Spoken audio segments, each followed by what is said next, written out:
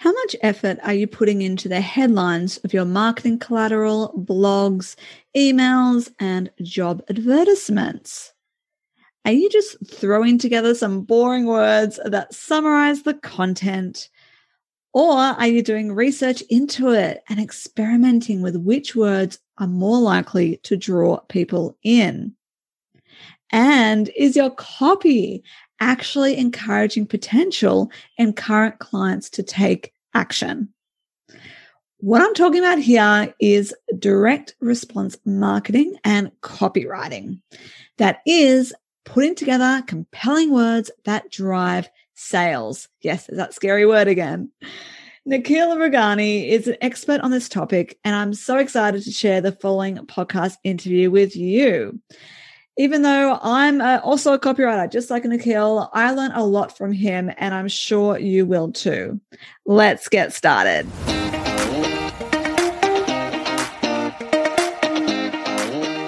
Welcome to the Marketing and Me podcast. If you're eager to grow your health and wellness business via effective marketing methods while maintaining your own health and wellness, this podcast is for you. I'm your host, Leanne Shelton, and I help business owners just like you overcome their fear of failure and find the courage within to step up, show up, and make an impact on the world, while also living a lucrative life and reaching their full potential. And I do this through strategic marketing advice and engaging conversational copywriting at Right Time Marketing. So feel free to book in a free 15-minute chat with me after listening to today's episode. The details are in the show notes. And today I'm joined by my guest, Nikhil Rughani. Welcome, Nikhil. Thanks for having me, Leanne. Good. Thank you for coming along. So we met via BX Networking. And yes, I know, guys, I do talk about it a lot. It's just how I'm finding these really cool people, okay? And so, yes, and, it's one of those things where he is a copywriter and I'm a copywriter. We end up in the same room together. But, from a conversation, I think we'll put in the one-on-one room together. It's all virtually. And we realized that we do actually handle different aspects of the copywriting cycle.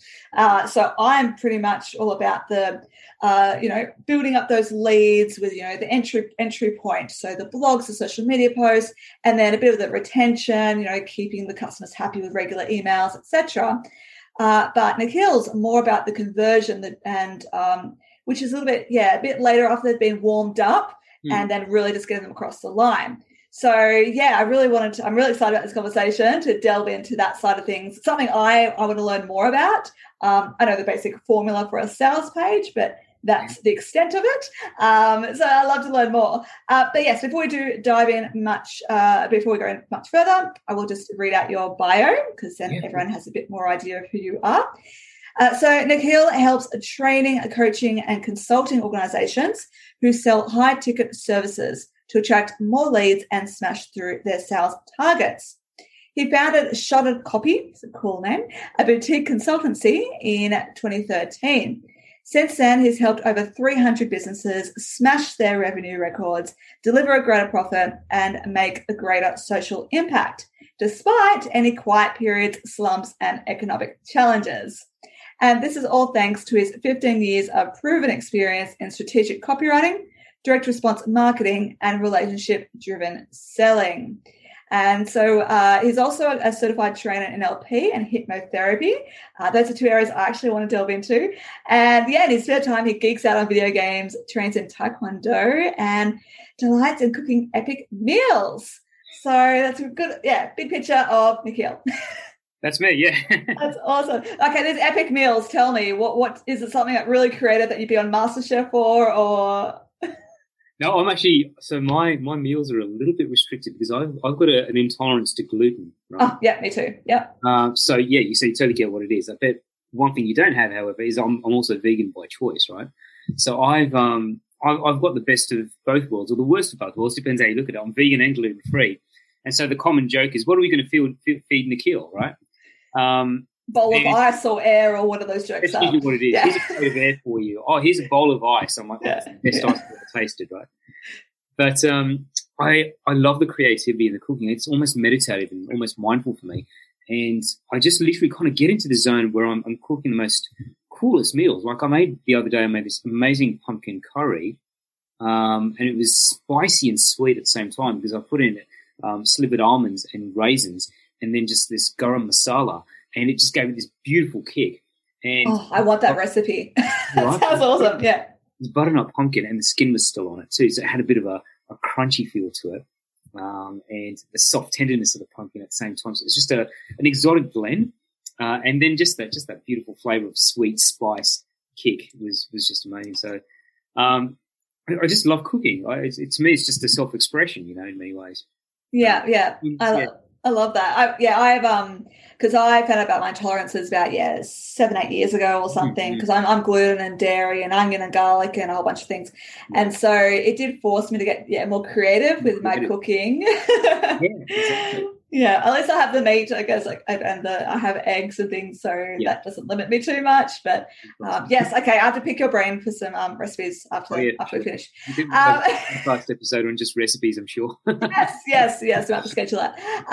Awesome. And so I'd love to hear a little bit more about your business journey. So you've got the 15 years experience, but career-wise and moving into your business. Can you tell us a bit more about that? Yeah, okay, sure. So look, I graduated university with a Bachelor of Political Science and Philosophy, and quite frankly, I walked out there excited, ready to take on the world, but no one wanted to pay me $1 bajillion to be overlord of the universe after having studied political science and understanding how to rule nations, right? And no one really also wanted to pay me $1 bajillion to drink red wine and come up with cool ideas as a philosopher. So I was like, well, what am I going to do? It's one of those degrees. You're like, what do I do with this? It's really cool. Yeah. What next? It was the coolest degree. I really got a lot of value from learning how to research and learning how to articulate, and just the understanding of how, philosophy and political science is the study of thought and also how societies and people interact, right? So I learned a lot about thinking and people without going deep into the psychology side and how to treat psychological disorders, right? So that sort of thing I really, really got a lot of value from. So I knew how to research, I knew how to write, I knew how to put together succinct and powerful arguments, and also very academic ones as well. But unfortunately, it didn't get me a job. What I did get, however, was my first career move was as a freelance journalist for a heavy metal music magazine. Different from philosophy, but yeah. It's a fair bit different. But, somebody like my writing style recommended me to this editor, and the editor said, hey, mate, you've got a real talent for writing. You should do something about it. Would you like to write for my magazine? I was like, hey, that sounds cool. And as cool as it sounded, I got all these CDs to review, and I got a bunch of, musicians to interview, and got concert tickets and all that stuff. It was, the company was based out of the US, and they don't pay freelance journalists, with the great money. And so, part of that was also me needing to do a bit of work as well on the side. So I actually, it ended up becoming that my freelance journalism job was my second job, not a side job. It was actually like a second job. And what I would do was I worked for a communications company doing their customer support and technical customer service and things like that. So I really got the ability to learn how to talk to people and make people happy, right? Which was pretty cool. So I understood that. And that was fun. A little bit further down the track, I got an opportunity to actually study my honours in international relations. So I started doing my honours in international relations, and that was then going to be a stepping stone into my master's degree. And I was lining up internships, with various community and political organisations. Like there was an internship with the United Nations going, and that was something I was lining myself up to. But as a result of me doing all of this work, I got offered a job to work as for a government minister in the New South Wales state government, which was cool. I said, wow, so my political science degree in philosophy did come to some use. And I, did a lot of work in that side in government. However, after I got married, the long hours of working in government weren't really too good for my wife at the time. And we ended up I kind of had to face down an ultimatum: is do I want to be married or do I want a job or a career in politics? And yes, you can have both, but at that time, being newly married probably wasn't practical. So I said, okay, well, I need to develop some new skills. What else could I do? And while I was still doing all the, writing communication pieces for the minister and things like that, I ended up taking a job in technology recruitment, where I learned how to do sales and marketing, and really was my coalface moment in doing sales and marketing my first job was actually in recruitment, was actually as a trainee, where I was basically writing all the advertising for the recruiters. So at the time, seek.com.au was the big site where people would go to look for jobs, and I'd write all these ads, and everyone's ad was so boring. I wanted to stab my eyes out with chopsticks. They were boring, and so I'd spice them up, and I'd look at their ads and make them spicy. I'd make them look more attractive, and I'd bolden some of the words, and it was really unwittingly was my first foray into copywriting, and I didn't realize I was actually doing it, right? And so when the marketing manager approached me and said, "Hey, Nikhil, we find out from Seek that our ads are getting the highest hit rate in Seek." I'm like, "Wow, that's pretty cool." He goes, "But they're your ads." I'm like, "Really?" He goes, "Yeah." I said, "Oh, does that mean I'll get a promotion?" He goes, "No." Damn, good try though. He goes, "Yeah." He goes, "Yeah, it's worth the shot, right?" I'm like, "I suppose." Shot a copy. Is that where it comes from? Well, I'll tell you about that in a second. But he basically said to me, he goes, "Nikhil, have you ever considered becoming a copywriter?" And this look just crossed my face of absolute boredom. I was like, "Copywriter? That sounds boring. I want to be, if you want to give me credibility for my writing, I want to be a journalist again, or I want to be I know, right? Journalist sounds better than copywriter. Copywriter. Or I want to be a novelist, I mean, I'd already started writing a novel at the age of 12. I'm like, hey, I could do that. Copywriter, that sounds boring again. It's just like, give me those chopsticks to poke my eyes out with again, Like, what's copywriting? He goes, you should consider it. Anyway, I didn't. I literally blew it off. But about 2 years later, where I was training the new trainees at the time, because at that time I was like a senior consultant within the recruitment agency, and I was actually working in government, so technology recruitment into government. So they used my government skills and said, you can be really good at this. And then I was training people in how to actually write ads that were effective and impactful. Funny, again, just these little things tend to add up, and I hadn't realized at the time. The marketing manager came up to me and says, Nikhil, I told you this a couple of years ago. You've got a real skill here.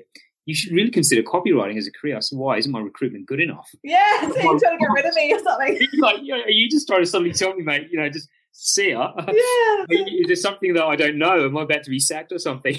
And that's literally what my reaction was. But I said, hey, look, he said it to me, let's give it a go. Let's find out what this copywriting was about. And so I kind of Googled a bit and found out what copywriting was about and realized that all this time that's what I've been doing and how much I enjoyed it. So all of a sudden it's like, wow, it's not that boring. It's actually stuff I've been doing. Someone's just got to give it a better name. I know. The first time I heard the word copywriting was when, I was looking for jobs after finishing uni. And it was literally copyright. I'm like, oh, what is this?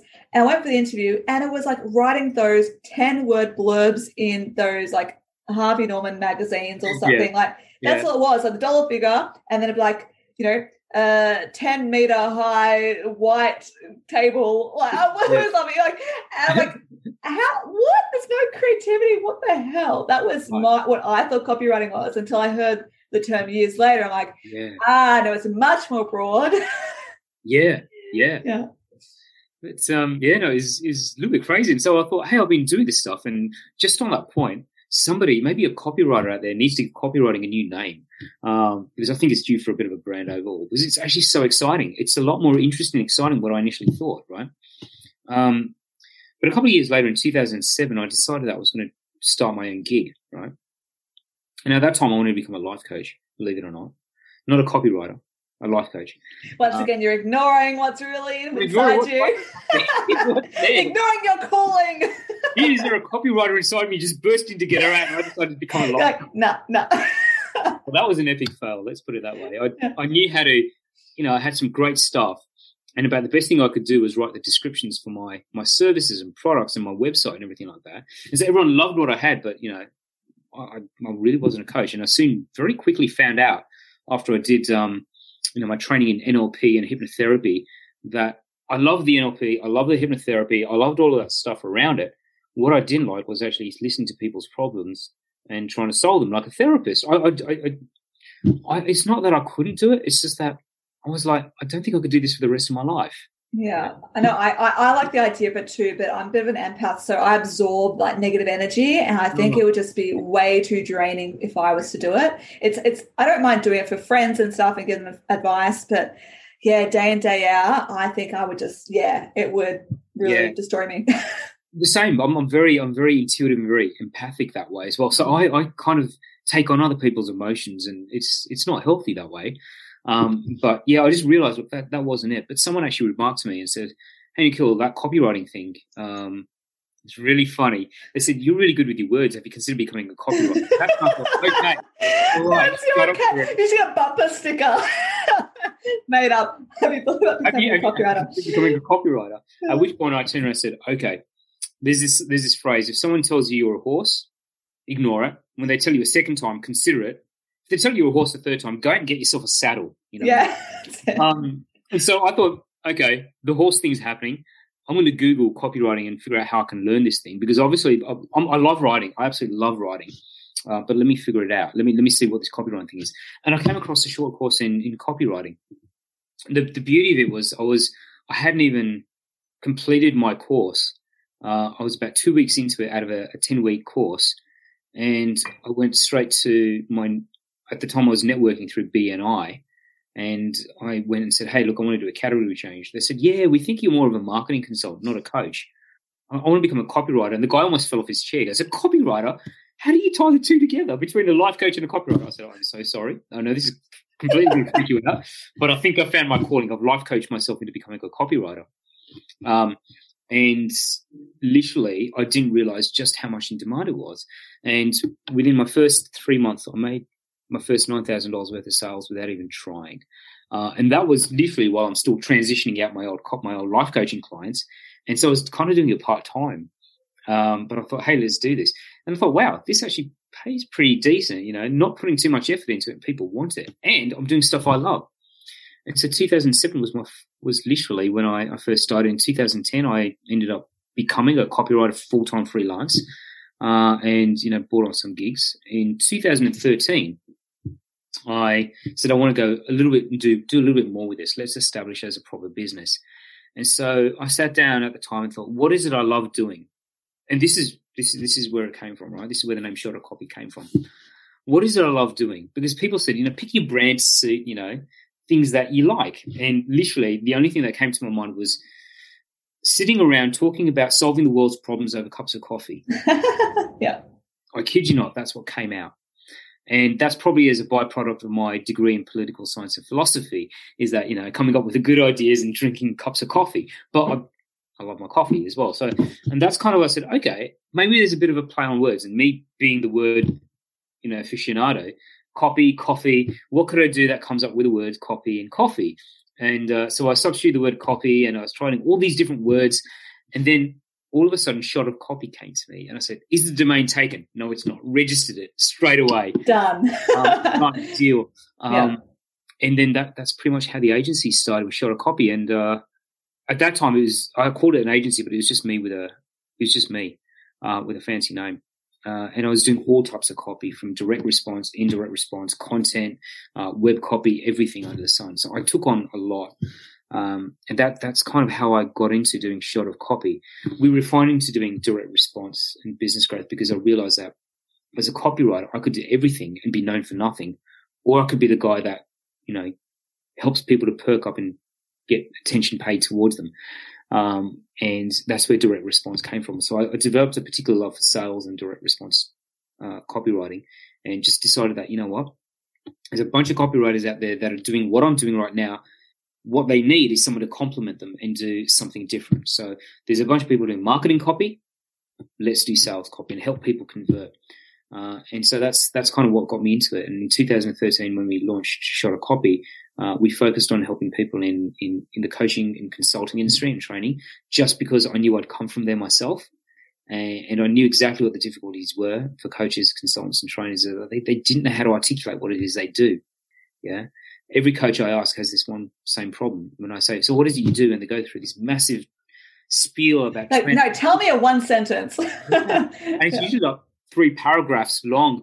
And usually it's all about transformation and mindset and tapping and, energy and all this stuff. And they talk about everything except about what it is they actually do. They talk about modality, and but they don't talk about the value. Yeah. And I realized that was quite early on, that I could help coaches to crystallize that, and consultants who working in that transformation industry to crystallize that. And so that's what I've been doing since then. That's really been my journey, my career from day out of uni into becoming, yeah. You were asked maybe 5 times, have you considered being a copywriter? And then finally like, yeah, okay. And then you did it. I love that. And, and it's obviously all come from your roots, because you have the Seek ads, that's the direct response. So it makes sense that that's where you kind of ended up, because you showed you had natural talent for that. Actually, just on that point, is there a rough formula that you'd recommend if anyone's putting together a Seek ad today for a new team member? Is there a rough formula, or is it something quite complicated? No, so there's heaps and heaps of formula out there, right? There's a bunch of them. So I kind of develop my own, and I call it HOCS, HOCS. All right, start with a headline, okay, create an offer, create the call to action, and then write the story. So basically, it's like a jigsaw puzzle. You do the edges first, but always start with a headline, because as a direct response copywriter, I spend about 90%. I should say 90% of my time. I spend about 80% of my time researching, but I spent 50% of my writing time in actually brainstorming a headline, because that's the one thing that you need to capture attention. If you get people at hello at the headline, they're going to keep reading. So the same is true for job ads, right? When you're trying to get people to take an action and you want people to buy your stuff, and it's no different for job ads, because you want them to click here and apply for your job. Start with a headline, make that headline really compelling. Yeah. Then go into the offer. What is it you're offering people? Now, that doesn't mean write the offer straight away, but create it. What is it that we're offering people?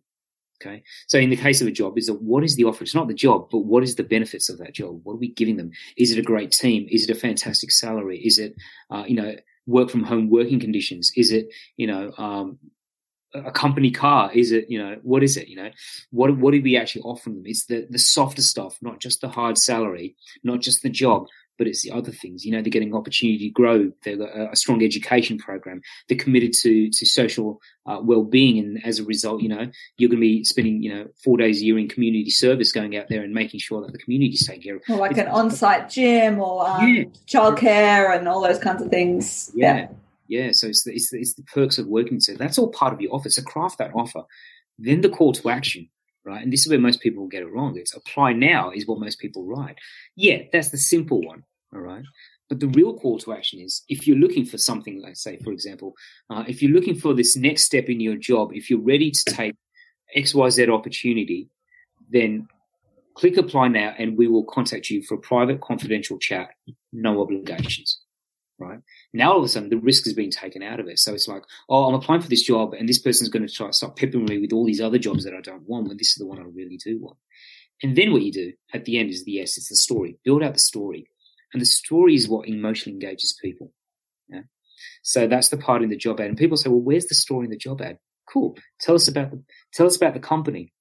Tell us about why the job has arisen. What's the story behind that? Tell us about the person, the ideal person you're looking for. There's 3 stories right there. Oh, I never see those in job ads. I've never seen that stuff. I see maybe a brief overview of the organisation's background, but I've never really seen that.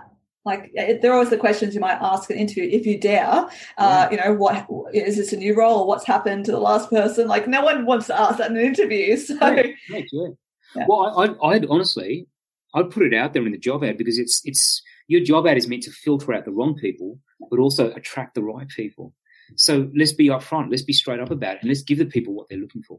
Yeah, and if this role has become available because the previous person has been promoted, then that says how much does that say? It's like, oh, well, great, there's promotion opportunities, and growth. So that just one line could mean a lot for that applicant. Well, it shows that. Well, I mean, you say that you're promoting from within. They value their staff. They're high performers.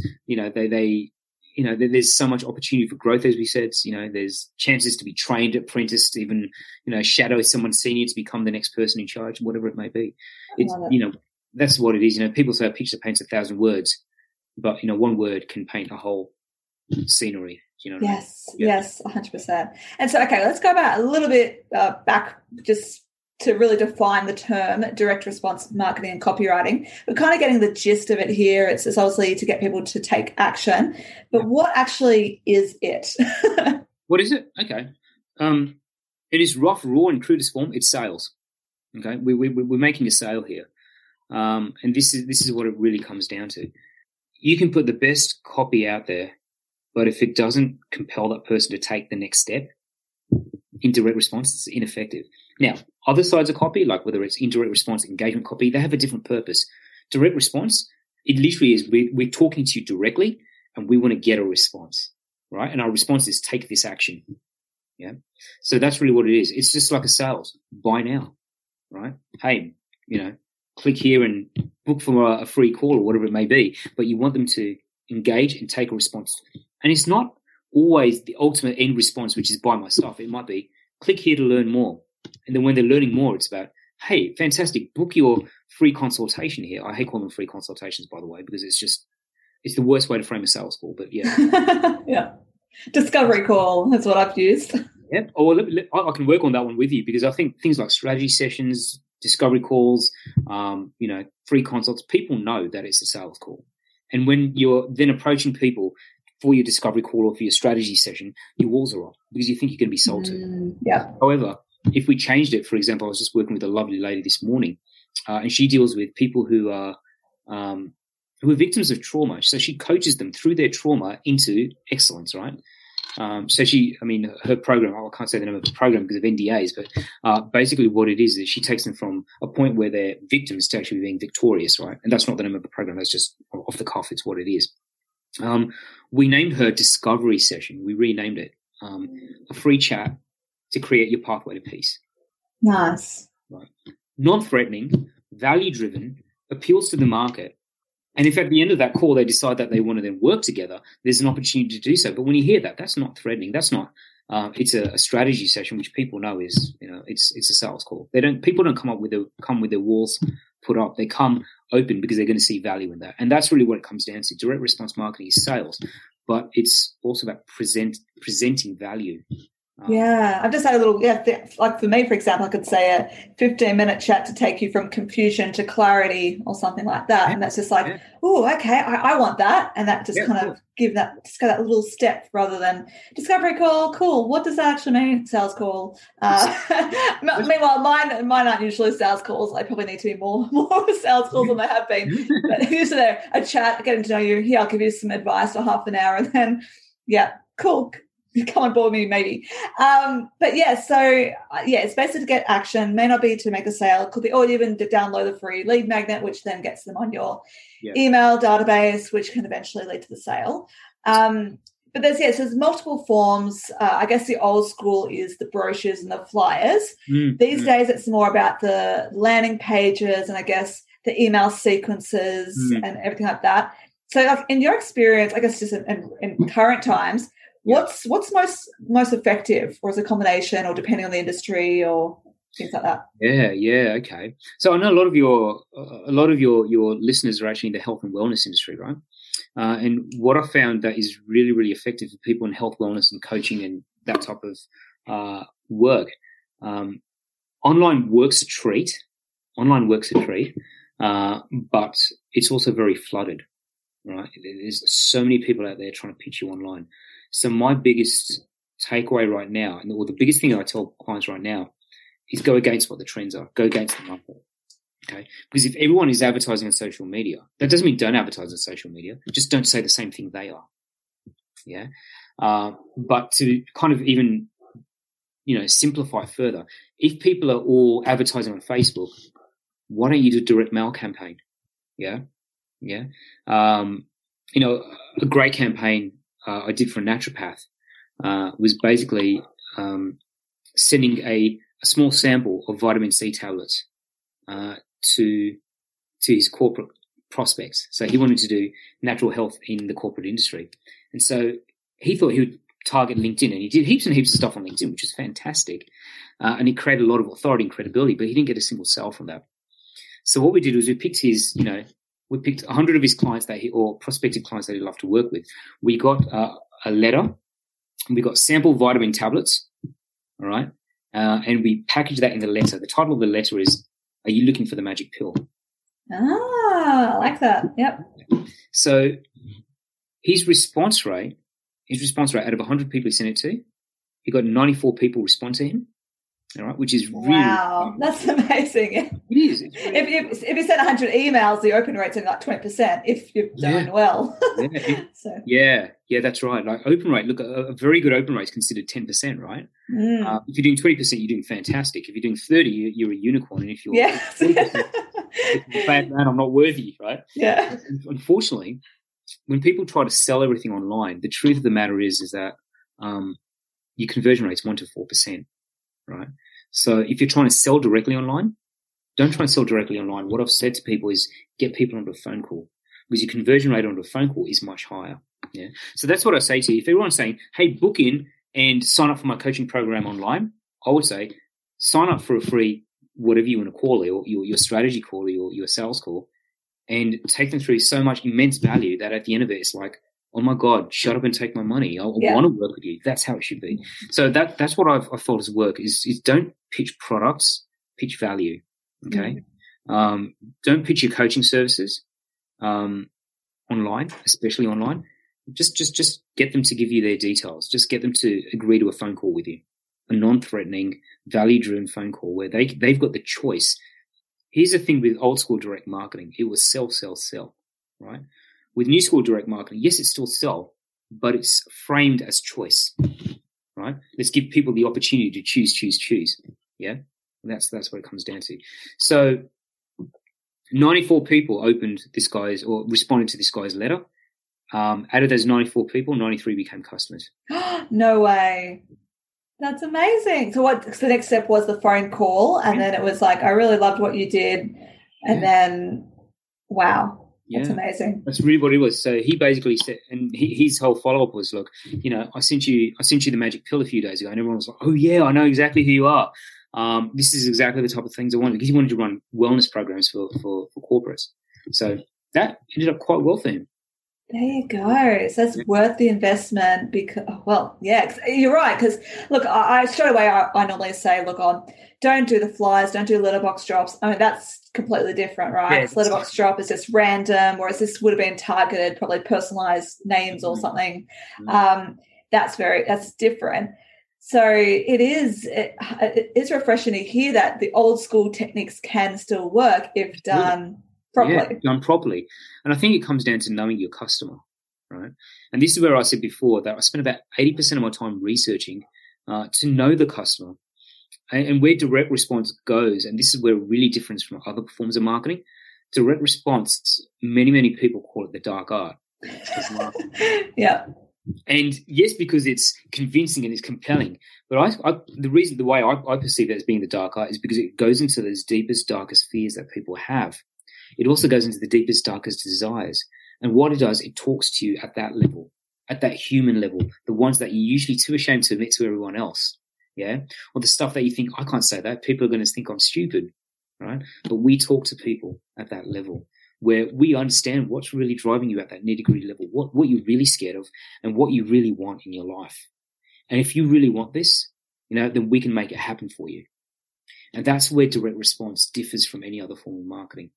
Yeah. And I know like the sales landing pages, for example, say it is for a program or course, the ones that have really made an impact on me have been the ones, yes, it's long form copy, there's a lot of words, but you skim read it and it's like, you need this because you are sick of feeling like this. And it really goes into the core. Yeah, like you said, those emotions that you probably won't even admit to your very best friend because you feel embarrassed to say it. And it's like, wow, this person really gets what's going on with me. And this is where you obviously you understand your niche, your target market, and you know where their pain points are and really speak to them.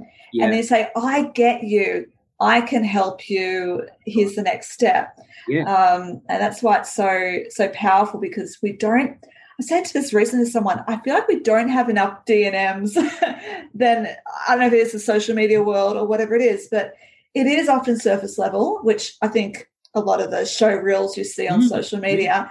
Because even when I do catch up with friends socially, it usually takes a couple of drinks or something before you start to go into those deep conversations. Correct. And so if you get direct response or some sort of, an email or a landing page or something that really speaks to that, you're like, oh, yes, someone who I can kind of express my pain points with. Exactly, yeah. And that's the main difference. So for people in the industry, especially in the health industry, look at what's really going on for your customer, right? And look at then the best way to reach them. Okay. So yes, you could do social media. Yes, you could do landing pages and all of that, or you could just send out a humble letter. I don't recommend fly drops. You need volume for that. That you need like volume and volume, because the conversion of flies is like 4% to inquiry. It's pretty low. But I would recommend really understanding your customer, look at who fits that type of profile, and then targeting them. Be very precise, be very clinical about it. Yeah. And that's the same if you do decide to do Facebook ads. Speak to one person, right? Speak to one person, and everyone else will resonate with that message. Yes, 100%. Because I know, so many business owners fall into the trap of going, "Oh, I can help anyone who breathes, or whatever it is." But then it's like, what I say to them is that, well, then your message is going to be very diluted because you're trying to cater to everyone.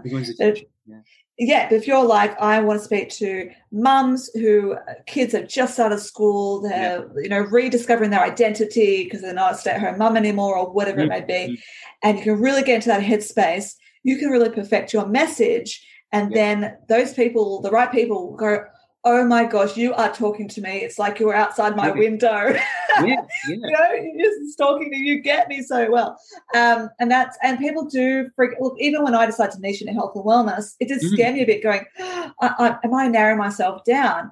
But then I had someone yesterday reach out to me who's been following me on LinkedIn and saying, "I see you're a health and wellness copywriter.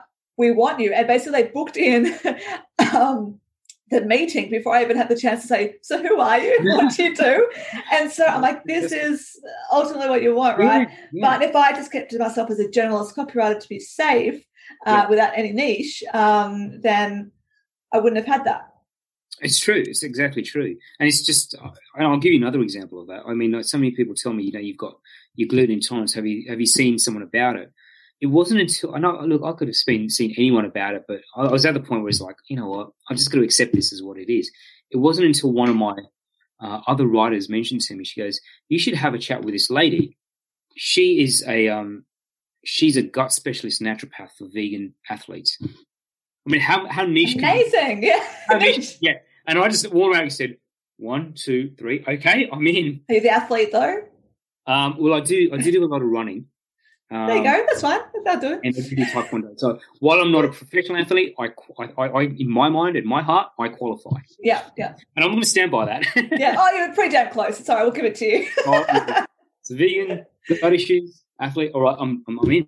Yeah. And I mean, otherwise, it's like, go see a naturopath. I've seen about 10. Go see go see a herbalist. Yeah, I've seen about 50 of them too. But okay, go see a vegan gut specialist who works with athletes. I'm like, oh. Now you're talking my language, and that's what it comes down to. Yeah. Yes. Oh, as a health and wellness practitioner, especially, because there's a lot of people out there who are really, really, really wanting help, especially in the health and wellness space. And conversely, there's also a bunch of health and wellness specialists out there that want to go and do good for people. But here's the problem: you got clients, you got the health and wellness specialists, right? But there's this massive gap. Yeah, and if you're unable to articulate that value to those people, then how will you help them? Yeah. And I've met people like that as well through networking events, and like, I'm still quite. And you say, what do you do? And they rattle off all these qualifications and titles, and you're like, I have no idea what any of that means. Right. But then you break down. No, what do you actually do for them? And like, oh well, those who just feel their body just isn't where it's meant to be. Like, great, okay, now I get what you're on about, and then you can kind of work from there. So it's often about getting the clarity of going, what is the core of what you actually do? And I've kind of worked out with me, it's like I help, because often with showing up online, it's a courage issue, which is why I said in my intro, find that courage within to step up and show up. Don't be afraid to be your authentic self. Throw that buzzword in there. But, a lot of health and wellness people often are like that. Like, I just want to do good. I don't want to be a showman. Like, I just want to help people, but you need to connect with them. So I did want to ask you, so look, direct response ultimately is selling, right, as you said. And look, Australians, we ultimately hate being sold to in general. So how... Yeah, well, I don't. Unless, the message is targeted and then you're like, right time, right message, got me. But like, how do you overcome that with direct response marketing? Like, I guess it's just being wary of the words you use, so people don't feel it's a hard push. Yeah. What are your thoughts on that? So I think that's a fantastic question. It's so situational because here in Australia, you're right, we don't like being sold to. And quite frankly, I don't like writing sleazy, slimy copy. I'll be really upfront because it's not real, it's not genuine, it's not heartfelt, right? So my thoughts on that, and is the philosophy that I take on this is that, look, what you want to do is you want to talk to people as though they're on the same level as you. Don't talk down to people, don't talk up to people, but talk to them like they're on the same level as you and make recommendations, make suggestions. Don't push, right? Give them the opportunity to choose. And so with direct response copywriting, and this is where I do differ from a lot of other direct response copywriters, is that I see myself as someone who facilitates choice, not pushes a result, right? And so my style of selling is a very consultative, very value-driven point of style. And I take that to the copy. It's very conversational. It's very, very much about them. It's about building the relationship. And it's one of the things you mentioned to me when you were introducing me to my bio, that I focus on relationship-based selling. Long copy, any type of copy, it's about, firstly, capturing that person's attention, building that relationship and trust, and giving them the opportunity to buy. I always, in my copy, always give people a way out.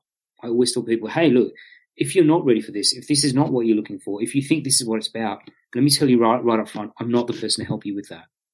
Okay. However, if you just want to explore this and you want to see what other opportunities are available, if you want to do X, Y, Z, hey, you can do that too. But here's who I am. This is what I can do. Let's be honest. If I can help you, then you're welcome to book in a call with me. Not a strategy call, not a discovery call. What do you call yours? I call mine a free sales and marketing roadmap, blueprint. Free sales and marketing audit and blueprint. Yeah, cool. Not blueprint, roadmap. Sorry. Roadmap, yeah, one of those buzz terms. It's written down somewhere. Yeah, I've got it. And so when people go to things like my LinkedIn page, they see it on there. They say, okay, if you like a free sales and marketing audit and a roadmap, then click here to book into my calendar. And it really is. I don't go in there with the idea to sell people. I go there with the idea to see firstly if they're a fit, and then to see if I can add value. And then if they want to work with me, then I will hold back nothing and I'll try and make it work for them.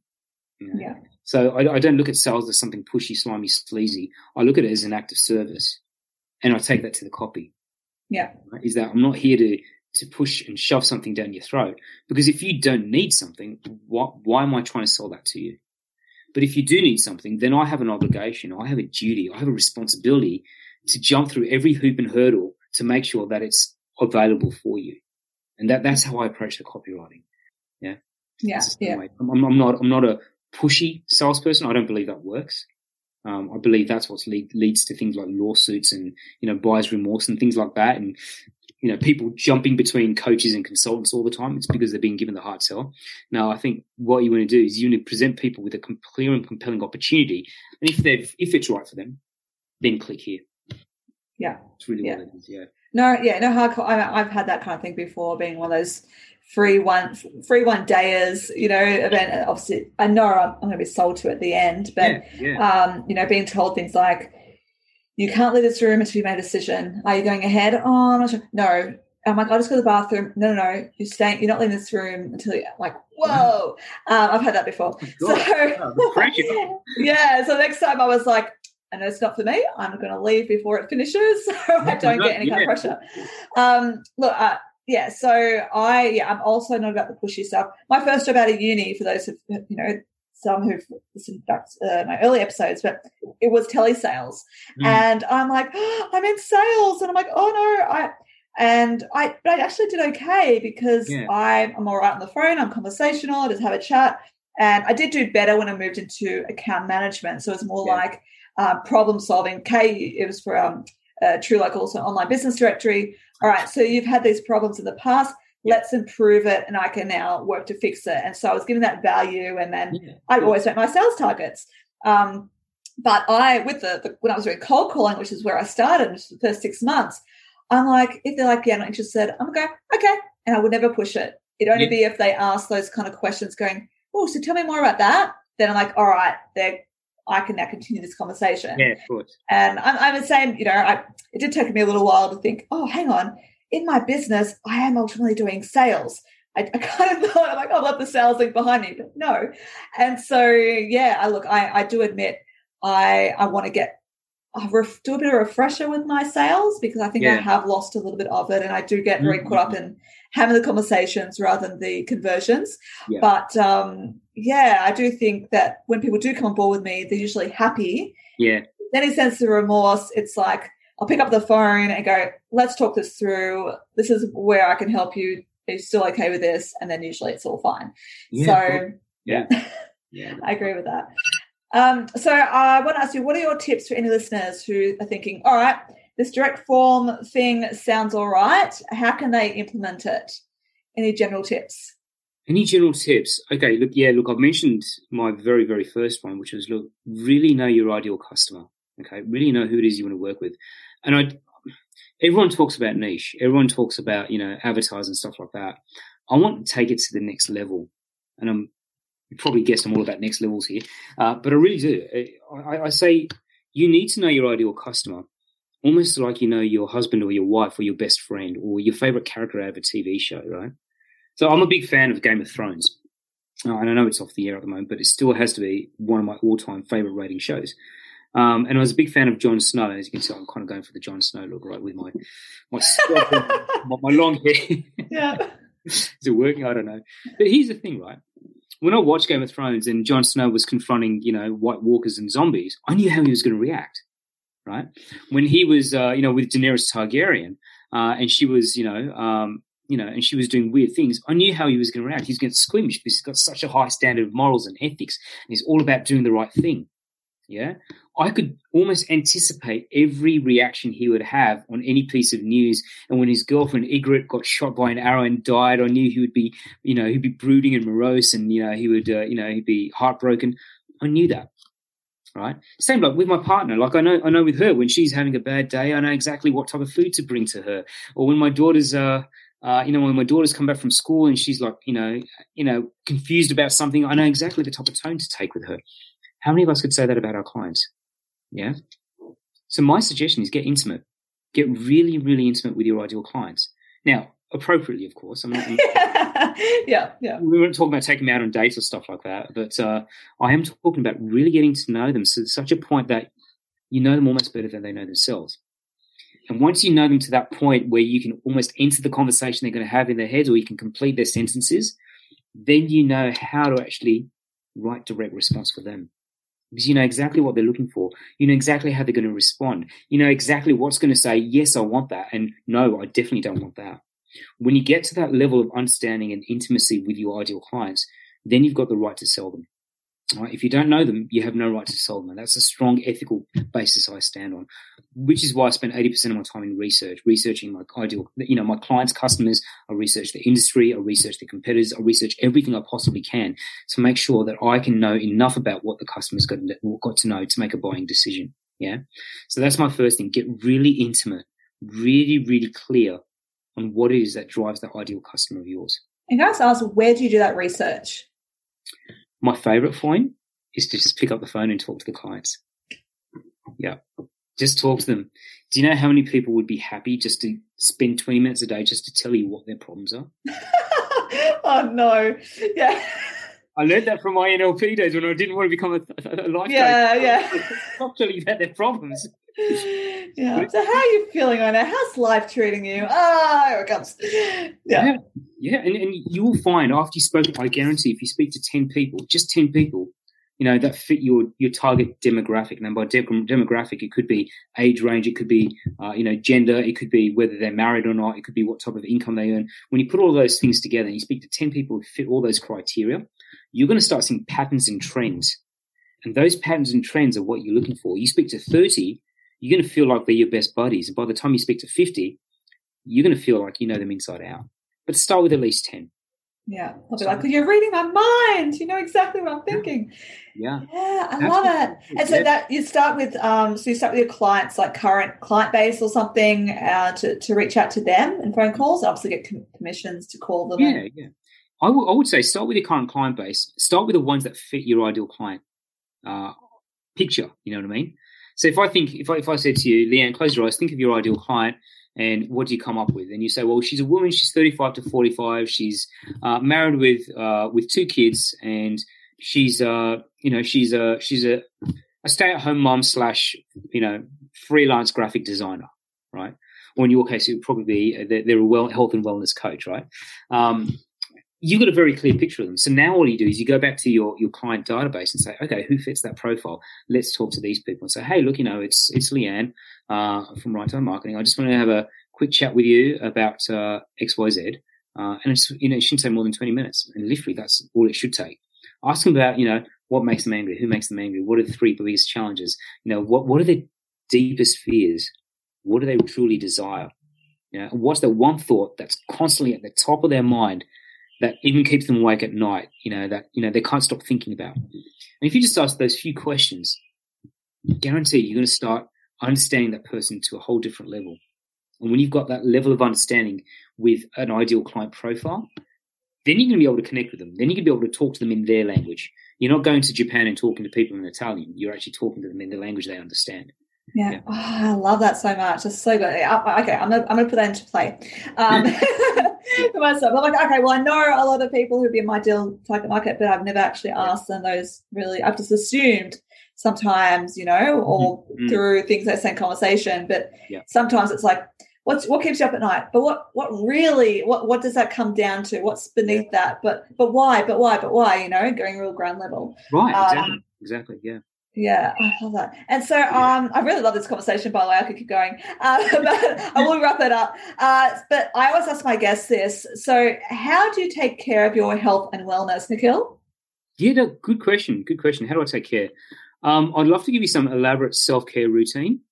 And I used to do these crazy self-care routines where I'd wake up in the morning, I'd meditate for 20 minutes, and I'd journal for half an hour. And by that time, it was lunchtime and I had no work done.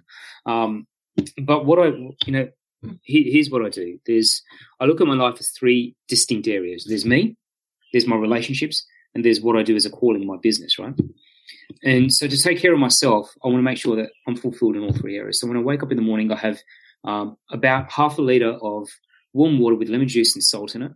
I read something motivational, and it's actually one particular thing. It's from Homer's Iliad. It's called The Invocation to the Muse. So it basically is a call to creative people to be inspired by the muse, the goddess of the arts, right? And so I read that out, firstly as a bit of a tribute to those who come before me, from all the writers past. I could say past and present. That almost sounds a dedication to country, but all those writers who came before me, upon who taught me everything I know. As well as, to be a part of that tradition as a writer. And so that kind of grounds me in that. And it's almost like a spiritual, call to the muse, whoever she or he may be, right? And then I'll go straight into doing my most urgent piece of work. And after I've done that most urgent piece of work for a minimum of 15 minutes, then I go out for my morning walk. All right. And it's a walk because a walk is grounding. I'm engaged in all my senses. And that's basically what I do. Then what I do is I'll say, I'll spend time with my partner, or I'll spend time with my daughter. We'll cook breakfast all together. We do all of that. And then we get into talking with my clients after that. So once I've done those things, that's what I do to kind of take care of myself. In addition to that, I'll also go running 3 times a week, and I do taekwondo 4 times a week. And I still journal. I still write. I still write for myself. That's really, really important, I think. And I journal. So I have my iPad Pro, and in order to save paper, that's why I use the iPad Pro, because I'm really, really environmentally conscious. But that's one of the things I do. So I'll write, and once a week I'll sit down, and I've started now, after 30 years, gone back into continuing a novel I started when I was in high school. Oh, which one's that? It's a novel I started. It was an epic high fantasy novel after I'd read these books by David Eddings, who was a very prolific author in the fantasy, high epic fantasy genre, akin to like Lord of the Rings style writing. I got so inspired, I started writing a novel. And I was about 12 at the time, right? And I started writing, and I finished the first chapter. It's about 6,000 words. Everyone loved it. 6,000 freaking words, I know, right? And for 30 years, I didn't touch it again. And then as I was doing a bit of a cleanup, I came across it again in one of those, 3.5 inch floppy disks. Oh, yes. Oh, my God. Like, I was like, how old is I? My daughter's looking at it and goes, what is this, Dad? Yeah. In my day. Back in my day, we used to put that in the computer. She goes, how do you put that in a USB slot? No, it doesn't work like that. But so anyway, what I did was I found that, and I found a printed version. So what I did was QuickSmart scanned it and turned it into editable text. Left the original as it was, and then continued it. Cool. And now you can see my change in writing from a 12-year-old kid, who was in this awkward teenager phase, to a matured adult who's now taking things from a completely different perspective. And I'm now up to about 15,000 words.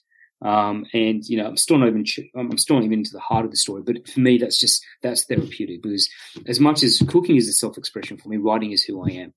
Yeah, so I love that. That's what I do for self-care. Yeah. Oh, I love that plan. So good. I'm pretty good on balance. I go through phases where I do, a good 15-minute meditation and read something inspirational. And then I do that, a good few days, and I fall out of the habit somehow, and then I come back, and then but yes, it sounds like you've really got it all under control. And I do like the fact as well how you do that most important job and then go for a walk. Like, I sometimes go for a walk first and then do it. But yeah, if you get that done and then reward yourself with fresh air and get yourself for the rest of the day. It doesn't necessarily have to be work. That most important thing doesn't necessarily have to be work. Like, I'm planning a surprise party for my dad tomorrow. He's turning 75, right? Oh, nice. So part of it was, this morning I had to wake up and I had to basically message my cousins in the United States and things like that, so we could line up their parents, my dad's sisters, to get onto this Zoom call. So we're planning this surprise Zoom call for him, which he doesn't know about. Nice. So that was, making sure there's a decent hour. That's what I did. First thing I woke up and, messaged everyone and say, hey, have you got everything ready from your side? Is everything good? And that for me was the most important thing for the day. Yeah. Yeah. Oh, that's really good. Good point. That it's not always work. It's other things as well. Yeah. Oh, I love that. Yes. And how can people connect with you? Connecting with me is pretty straightforward. You can go to my website, which is shotofcopy.com, but I don't encourage people to go to my website. In fact, most people don't. In the 13 odd years, 14 years that I had the Shot of Copy website up, I think only 2 people have asked for it. So I do encourage people to connect with me on social media, which seems to be a great way to do it. You can look me up on Facebook. That's perfectly fine. You can look me up on LinkedIn. I'm on Instagram. Most of my photos on Instagram are nothing to do with work, but they're all photos of things like my walks in the rain or my run in the rain, or photos of curious flowers I've found or things like that. They're all landscapes, because I'm a bit of an amateur Instagram photographer. Isn't everyone? And is it just under your name on all those platforms? Yeah. So my handle is at Nikhil Rukyani. Okay. So just full word, no underscores or anything like that. I'm also on Clubhouse, which I've started getting on, which I actually... yes. I think that platform is going to go places. It really brings the social into social media, right? See, I'm an Android user, so I'm not allowed to. I don't have access at the moment. I believe it's only for Apple users at the moment. Oh well, yeah, get an Apple, definitely. No. I'm not going back there. I've had an Apple for years, but yeah, come on. So I'm just kind of watching from the sidelines. you get through all the bugs and stuff, and I'll come on board when it's it's all streamlined. And That's Nikhil Rukyani on Clubhouse, or you can email me. Email's great. You can catch me on email, nikhil@shotofcopy.com. That's really cool too. Cool. Thank you so much. I'll make sure that's all in the show notes as well, so people can find that. But yes, I loved our chat, and I've learned stuff, and like I said, I'm a copywriter, but you do a different type of copywriting. Maybe I should look. I have thought about doing an NLP training actually, and potentially in the middle of this year. I was looking into doing it. So because I do feel obviously copywriting, there is so much psychology behind it, and I would love to really delve into that further. So yes, and I do plan to work with you more actually this year. I'm like, all right, I want to be part of my little remote team. But yes, thank you so much for our chat. I really enjoyed it. Hey, thanks for having me. Those are brilliant questions you asked, and it really did facilitate some great ideas and thoughts. Thanks for having me. Really. Yeah, you're welcome. Thank you. And thank you to you, dear listener, for tuning in. You can find notes for the episode at marketingandme.com.au. And if you enjoyed listening, please subscribe and leave me a rating and a review via your podcast app or at ratethispodcast.com/marketingandme. If you're interested in connecting with me, feel free to reach out via LinkedIn. Just search for Leanne Shelton and let me know you listen to the podcast. And if you want to learn more about generating leads or outsourcing your copywriting to me, head to my website, righttimemarketing.com.au, or book in a free 15-minute chat. What is it? A chat to get you from confusion to clarity. Until next time, I wish you good health and good wealth.